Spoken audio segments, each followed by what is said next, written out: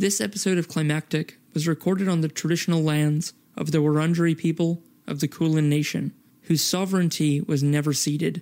We wish to pay our respects to leaders past, present, and emerging, and we look to the traditional owners of this land, who lived in harmony with it for tens of thousands of years, as vital partners in returning to a sustainable way of life.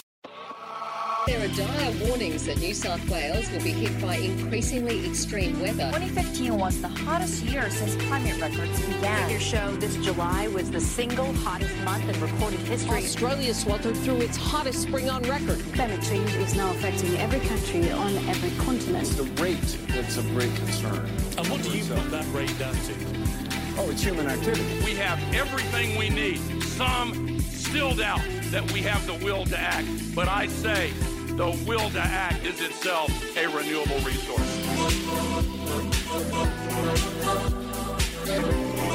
Before we get into this episode, just a quick programming note straight up the top.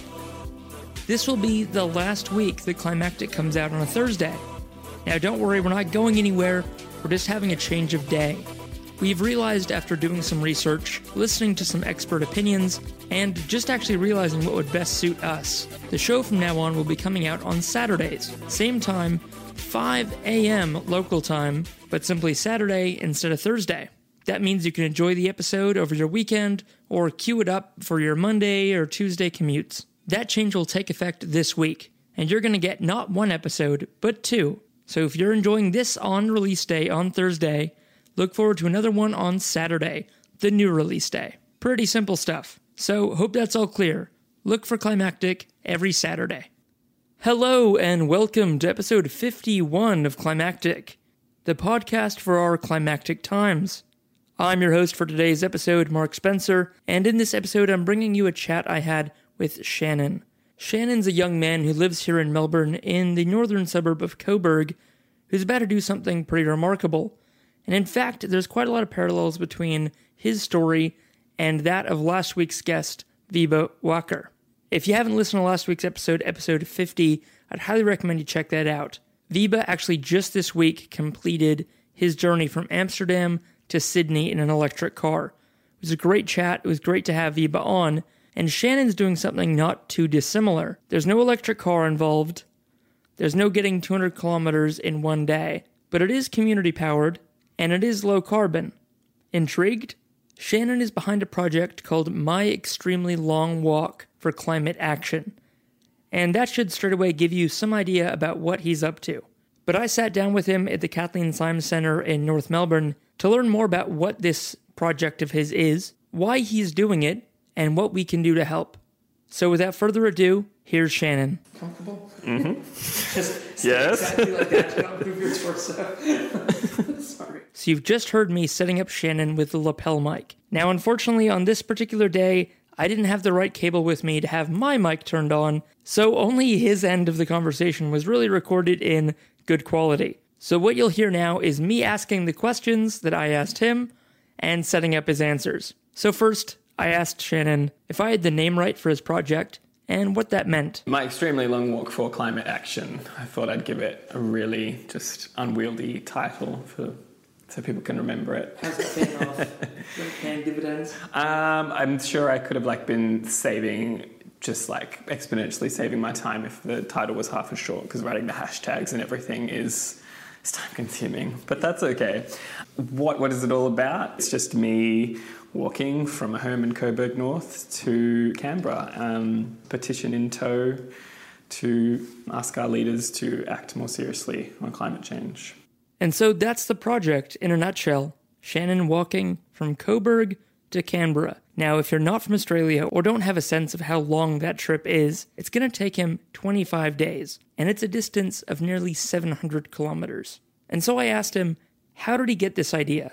Well, it's kind of banal because I was just walking along and thought, I have no skill set in the battle against climate change, but I do have these legs and they function well, so I can use those. But also I was influenced by Greta Thunberg, who took the train to Davos instead of flying because she saw that as a low-carbon option. And I thought there's no greater low-carbon option than walking somewhere. And as well as that, I come from a family where we're pretty good advocates for ourselves and other people, and my mum's a big believer in if you don't like something, march up to the counter and you ask to speak to the manager. So I felt like this was like a national way in which you could do that. I'm just going to march right up to camera and demand to speak to the manager about what's going on. Canberra being the counter of the nation. Absolutely, yeah. The customer service desk, if you will. But I thought it was also about like the urgency of it, like the fact that I'm not delaying it anymore, that I'm just going to do it. For me, it was about how can we most urgently and most directly say what we need to say to our leaders. Just go there, just turn up on their doorstep, make them listen. That's the plan. So if the point of the walk is delivering this petition, with hopefully thousands of our signatures on it, does the fact that Shannon walked to Canberra to deliver it itself make a big difference? I think so. I was thinking about this before, and I think climate activists all around the country and all around the globe do amazing things in terms of sacrificing their own time and safety, putting their bodies on the line, putting their bodies through crazy things to make the point that deep sacrifice and deep commitment is needed to tackle the climate crisis. And I don't see that type of action happening from climate deniers or fossil fuel advocates. You know, they're all just in boardrooms or behind computer screens, just taking a very low stakes approach to a very high stakes issue. So I think the walk and sort of the investment required, which the more I get into it, the more I realize the investment is deep. Yeah, to me is about sort of doing something that has stakes, a statement about how serious the climate crisis is. We've had the debate on the show quite a bit, like, you know, how much can one person do? What's the right thing for one person to really expect of themselves to do? Just the fact that you're not, you know, you didn't, like, there's recently been a lot of protests in Canberra. Yeah. So rather than sort of jumping into a car with people who are already going to Canberra, or jumping the bus or the train or flying to Canberra to be just another body in a protest, the fact that you're sacrificing time, you know, all this lead up to it, you're sacrificing study time and work time. Do you feel that you doing this walk represents more hopeful impact, like more potential impact on the politicians you speak to than just being another body in a crowd at a protest in Canberra? Well, it's hard to say. You know, I'm a big believer in there's room for all kinds of activism and all kinds of protests, and I think every act of protest contributes to a sort of tide of change. So I would never want to say this is more impactful than that, or no, we shouldn't be focusing on that, we should be focusing on this. I think there's room for all of it. And really the response we need to climate change is a whole economy, whole society approach where everyone has a sense of their own role, their own jobs that they have to complete in order to tackle the climate crisis. In terms of what I'm doing, firstly, I thought about it in terms of how do I magnify my own impact? How do I more deeply invest my time and my resources and my energy into making what I believe translate into action? And I mean, I guess any project can serve as a sort of lightning rod for other people's activism as well. So if I can offer other people an opportunity to act on the climate crisis, then that's great as well. Yeah. So Shannon had said that this idea kind of came to him because he was trying to think of a way that he could really do something about the climate crisis, but he didn't know how. He didn't know where his skills could be best applied. He didn't know what to do. But of course, a lot of us can feel that way sometimes. And the act of getting up and walking out the door and walking to Canberra, 700 kilometers away, seems like pretty amazing action. And I was really wondering what was fueling that. So I asked Shannon, was this kind of an act of desperation? Were you feeling quite, desperate to see some action on climate change? Yeah, absolutely. I made this New Year's resolution to read as much as I could about climate change because I felt that if you were to graph my sort of interest in climate change, it would ebb and flow and there'd be peaks and troughs and I'd engage and then get freaked out and sort of pull back and then engage and pull back. And I just recognized that in myself and was like, I'm not going to do that anymore. I'm going to just, every time a climate change article pops up on my feed, I'm going to read it. And every time someone asks me, sign this petition, come to this protest, I'm going to say yes. Just sort of leaning in rather than leaning away. But I wanted to know his mental state when he decided to take this action. What was he feeling? Was it desperation? Urgency? Yeah, and so the more I read, the more I realized like the climate emergency is so... It touches on every domain of life. The fossil fuel industries are so embedded in so many areas of our world, and they're propped up around the world by politicians who will fight tooth and nail to protect the expansion of coal and gas and oil industries. So if you're engaging with the climate crisis and you see that, you just have to act, because the cards are stacked against us in terms of the power that's at play in this world. And I feel like, yeah, there was a moment where I felt, I could either just like bend and relent and not sort of engage with this anymore because I was feeling really powerless, or I could stand up and sort of step into an action, I guess. Yeah.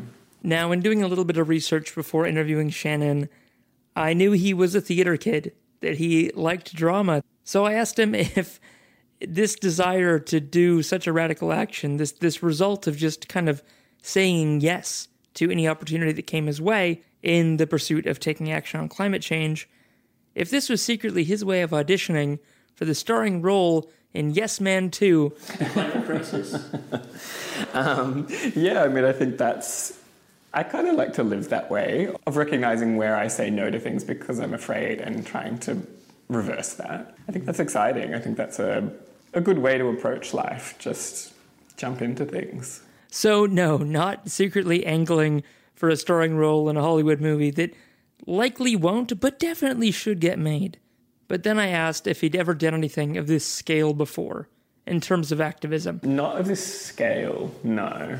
I last year made a declaration that I was going to call our leaders every day in regards to the refugee crisis and those being held on Manus Island and Nauru, because that's another issue that really concerns me.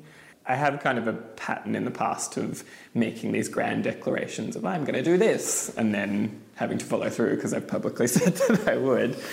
But in terms of doing something of this scale and putting myself out there in this larger way, no, I haven't. And it's, to be honest, like a bit intimidating. Like I've been recently putting out a call in some of the local communities that I'm going to be visiting for volunteers, and just to receive that sort of public trolling treatment is something I'm not used to, and it's frustrating and it's intimidating and scary, but I'm not pulling back from any of that.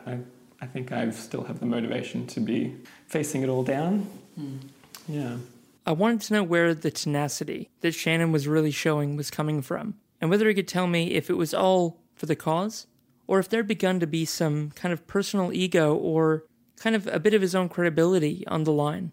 Well, yeah, like we already discussed, the urgency of climate change is pretty... If you've read to any level of depth about it, it's unavoidable. And it's like, how can you not act if you really have a grasp on what's happening? But yeah, I'd be lying if I said there wasn't like a personal element to it as well. You know, I think I've been someone I'm 29 now. Throughout my 20s, like, I've wanted to do everything. I've like flitted from this project to that project to this degree to that degree, and that's just kind of who I am. Like, I like getting a taste of everything, and I'm very curious. But it has also meant that like I've been a bit unsettled.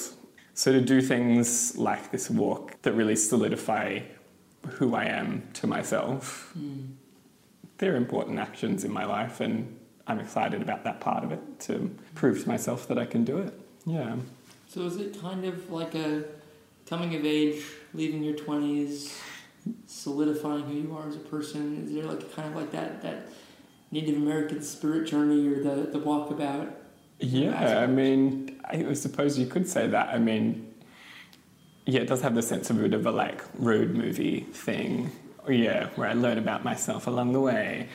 I'm imagining a montage. Yeah, I feel very that. If it could only go by in the blink of a montage, that would be very convenient. Yeah, no, I think it is a bit of a, like, I know who I am now. I think it's more about, like, making my actions marry up to my principles, and this is an opportunity to do that. So it really struck me what Shannon said about trying to live his ideals. And honestly, I was so struck by that, it really made me rethink some things in my own life, where I aspire and I support and I empathize with such big ideals, but some of the way in which I'm living might not line up with those. So I was curious to know if anyone else in Shannon's orbit had found that to be quite an interesting thought, if they'd felt challenged and kind of made to think if they were also living their ideals. Well, to be honest, I've tried to sort of downplay the personal side of it, which I don't know if that's smart in terms of imbuing the project with the stuff that it needs to inspire other people to action. But I was cautioned early on by a couple of people to put the issues first and put myself second, to not sort of present myself as some sort of climate hero, which I very much would not want to be perceived as. And given how much I'm speaking about the fact that the walk's community powered, and although I'm the one doing the walking, there's a lot of people that are helping me achieve the project. And also the fact that I speak a lot about that we all have a role to play. I've made a conscious decision not to speak too much about the personal side of the whole project. So I've been watching Shannon's online campaign, his drive for signatures for his petition, kind of unroll online for a couple months now. And it's been a test case, like a case study in tenacity and perseverance. Because there's been a lot of times I've been the first person to like something, or even sometimes the only. But Shannon stuck with it, and I've been really inspired by him. And I think sometimes the kind of lack of response can be a lot more about message saturation of his audience, rather than how good a job Shannon's doing. Because I have been really impressed at the quality of his campaign. But I asked him if he's ever come close to burning out and giving up, or getting dispirited. It hasn't happened yet. There's been like moments where I've been fatigued, and because I'm not really a big social media person, I'm not really a big social person, to be honest with you. Like, I'm pretty introverted, so yeah, putting all of my business out there and putting all of these things that I care about out there and asking people to care along with me can be a pretty exhausting process at times, but you just have to keep going because, you know, what other option is there? Shannon's also been out door knocking, and I know a lot of you listening will also be out there door knocking at the moment. What with federal election, with Stop Adani, with the school strike, there's a lot of activism going on right now, and I understand that door knocking is not for everyone. So I especially wanted to get Shannon's opinion on what the door knocking's been like for him. Okay, so the door knocking has been the most dispiriting of the outreach experiences, and I think I've kind of reconciled it a bit now, but those first couple of times, knocking on people's door, saying, I'm doing this thing, it's taking me a lot of time and energy, and it's because of this issue that's putting our entire living world in peril, and to have people say, I'm not interested? You're not interested?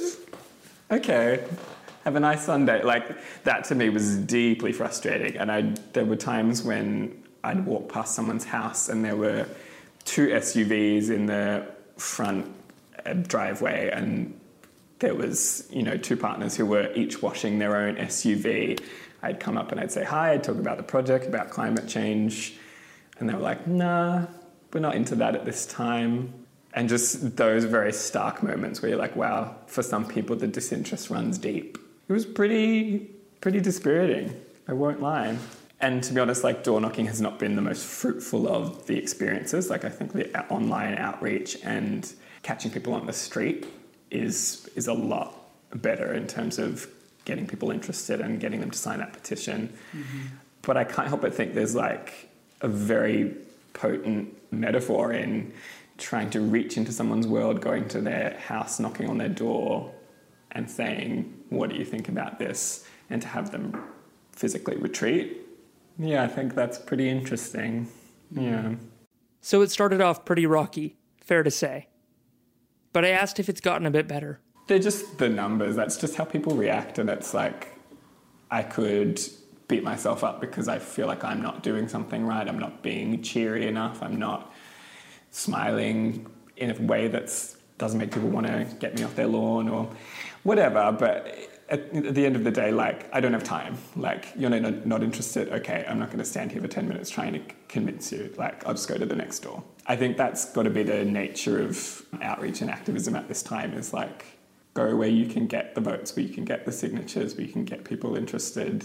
You know, those people who are on the wrong side of history, frankly, are either going to wake up or they're not. But we can't wait for them. But I understand Shannon hadn't been out door knocking alone, and I wanted to know if doing it with other people had made it easier. So people coming door knocking with me have mostly been friends, and they've been really amazing, and I see some of them doing it, and they're a lot more resilient and a lot more bubbly, and they're a great asset because they know what they're doing in terms of people-to-people stuff. So it's been really appreciated having them come out. So now to the fun part, the logistics of this walk. How is he going to do it? What is he planning on? What's it going to look like? This is the grilling I get from my family every time I go home. So hopefully I have some decent answers for you and my mum. Sorry to be your surrogate mother right now. It's all right. So I decided to work backwards with him, and to start when he comes into Canberra after a 700-kilometer walk. Did he want it to be this triumphant, victorious, Forrest Gump-like moment? And that would be amazing. I'm not sure how likely that is because the walk is so long, I can't ask people to come the whole distance with me. But we'll see how we go. Like, to me, the most important thing is that I'm going to be carrying the voices of people in my local community and all the communities that I pass through in the form of the petition. So that's very much about, like, if you can't be with me, I'll make sure you're heard as well. But, you know, the interest is building day by day, and if there can be a tsunami of people on Parliament House the day I arrive, that would be amazing. We'll see how we go. But before he gets to Canberra, Shannon's going to go through a lot of small towns in regional Victoria. Now, the walk itself is meant to be community-powered and low-carbon. And I wanted to ask Shannon what exactly that meant. So the community-powered part of it is, logistically, it's asking for people to host me in the town, so I don't have to carry a ton of camping equipment with me, but also so I can engage with local communities and hear what's being done there in terms of climate action. And it's also so someone on the ground can help me collect signatures on the petition before I get there. But ideologically, what it's about is something I've kind of already said before, which is there's the individual side of our actions in the climate battle, which is all the like personal lifestyle change stuff. But then there's also a flip side to each of those individual actions and a way to take them national, global, whatever. In asking community members to help me, it's saying to both those communities and to our leaders that communities are really strong and powerful and interested in fighting climate change and prepared to make the sacrifices, to dig deep, and to really make an impact. So while I'll be doing the walk largely individually, it's not without help. And I'm a big believer in everyone has a role to play here. There's the personal lifestyle changes, which is the low carbon element of things, but there's also what we're all doing together. And the other one of Shannon's goals is for the walk to be low carbon footprint.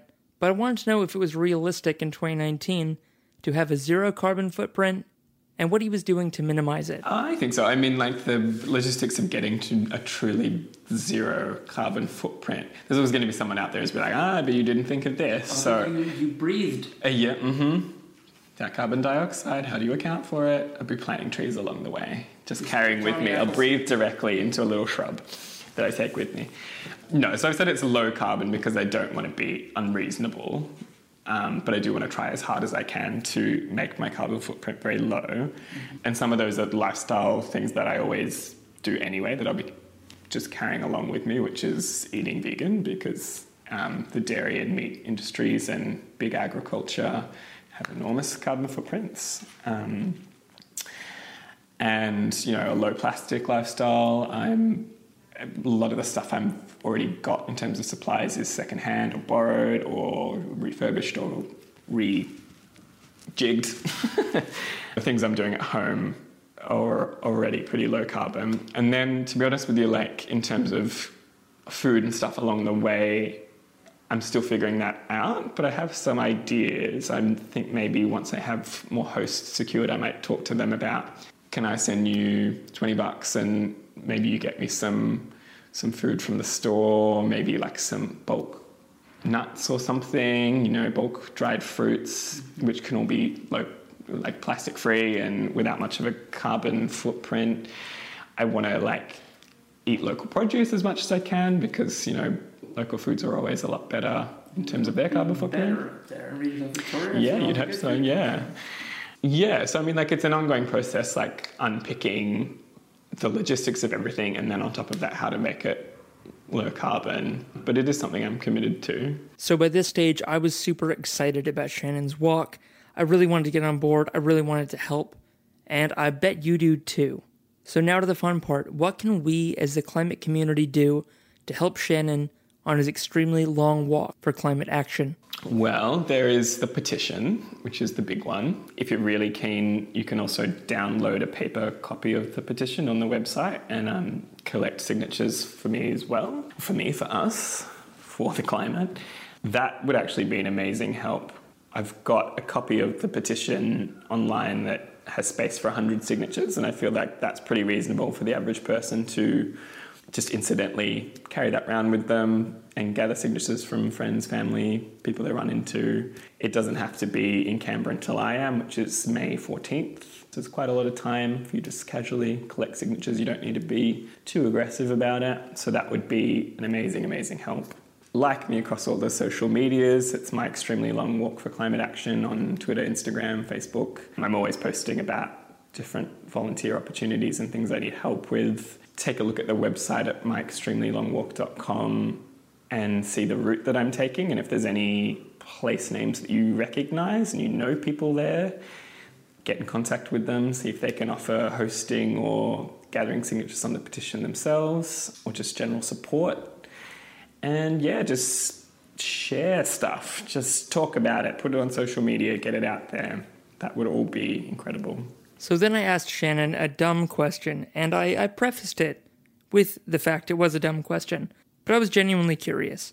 Why was this petition so important? Why was it such an important part of this amazing action? Well, so it's a parliamentary petition, and this is something I didn't know before starting the walk, but there's a petitions committee that you can send a properly formatted petition to, and it will make sure that it's tabled in Parliament. It will be discussed within Parliament, and then the relevant ministers by law have to develop a response to all of the demands that you've laid out. I didn't know this, that you could speak so directly to our politicians, but there you go. So the more signatures we get on the petition, basically we strengthen our cause and we send a message that will be discussed in the whole Parliament that the community is really galvanised around climate change and we really need to do something about it.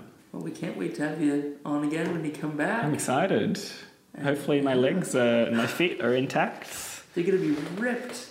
I mean, yeah, like, hopefully. Strong. Or ripped, literally. Yeah, well, we'll see, one way or another. There you go. Thank you so much for that, Shannon. Thank you. Pleasure.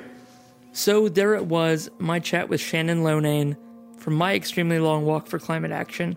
It was such a great chat with Shannon, but I was really embarrassed that I didn't have my end of the audio very well recorded there. So I sat on this for way too long, and apologies to you, Shannon, that I didn't get this out sooner. But that hasn't stopped Shannon. So when I recorded this with him, maybe a couple months ago, it wasn't long after that I got to interview Richard Di Natale, leader of the Australian Greens.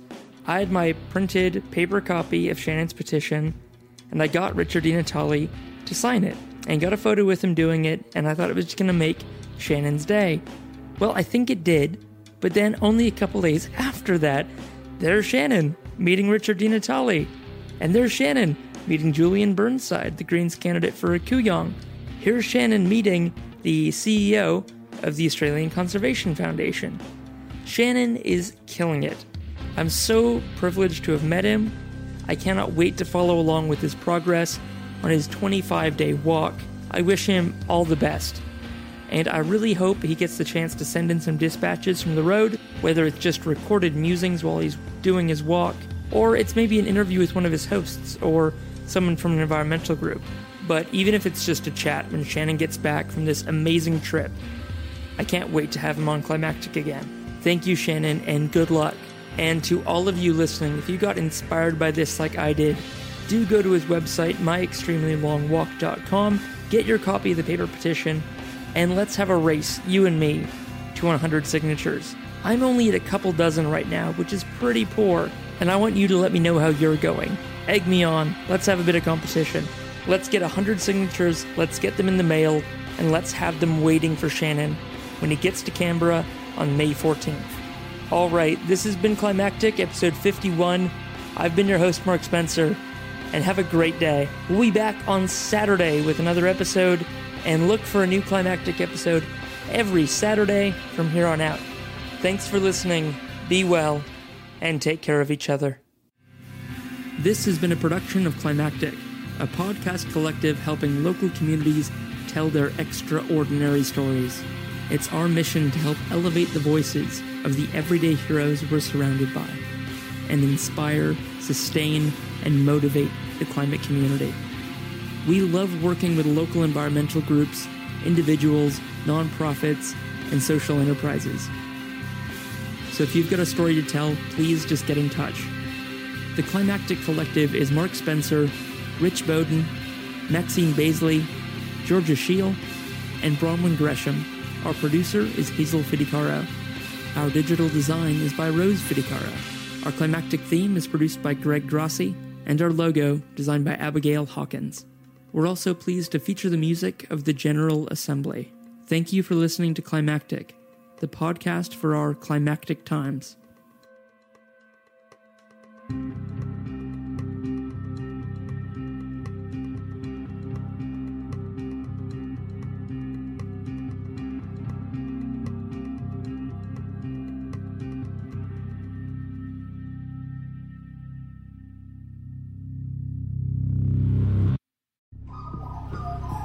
The Climactic Collective. This show is produced by Hear Media, a boutique audio agency in Narm, Melbourne. To learn more and get in touch, head to hearmedia.studio. That's HERE media.studio.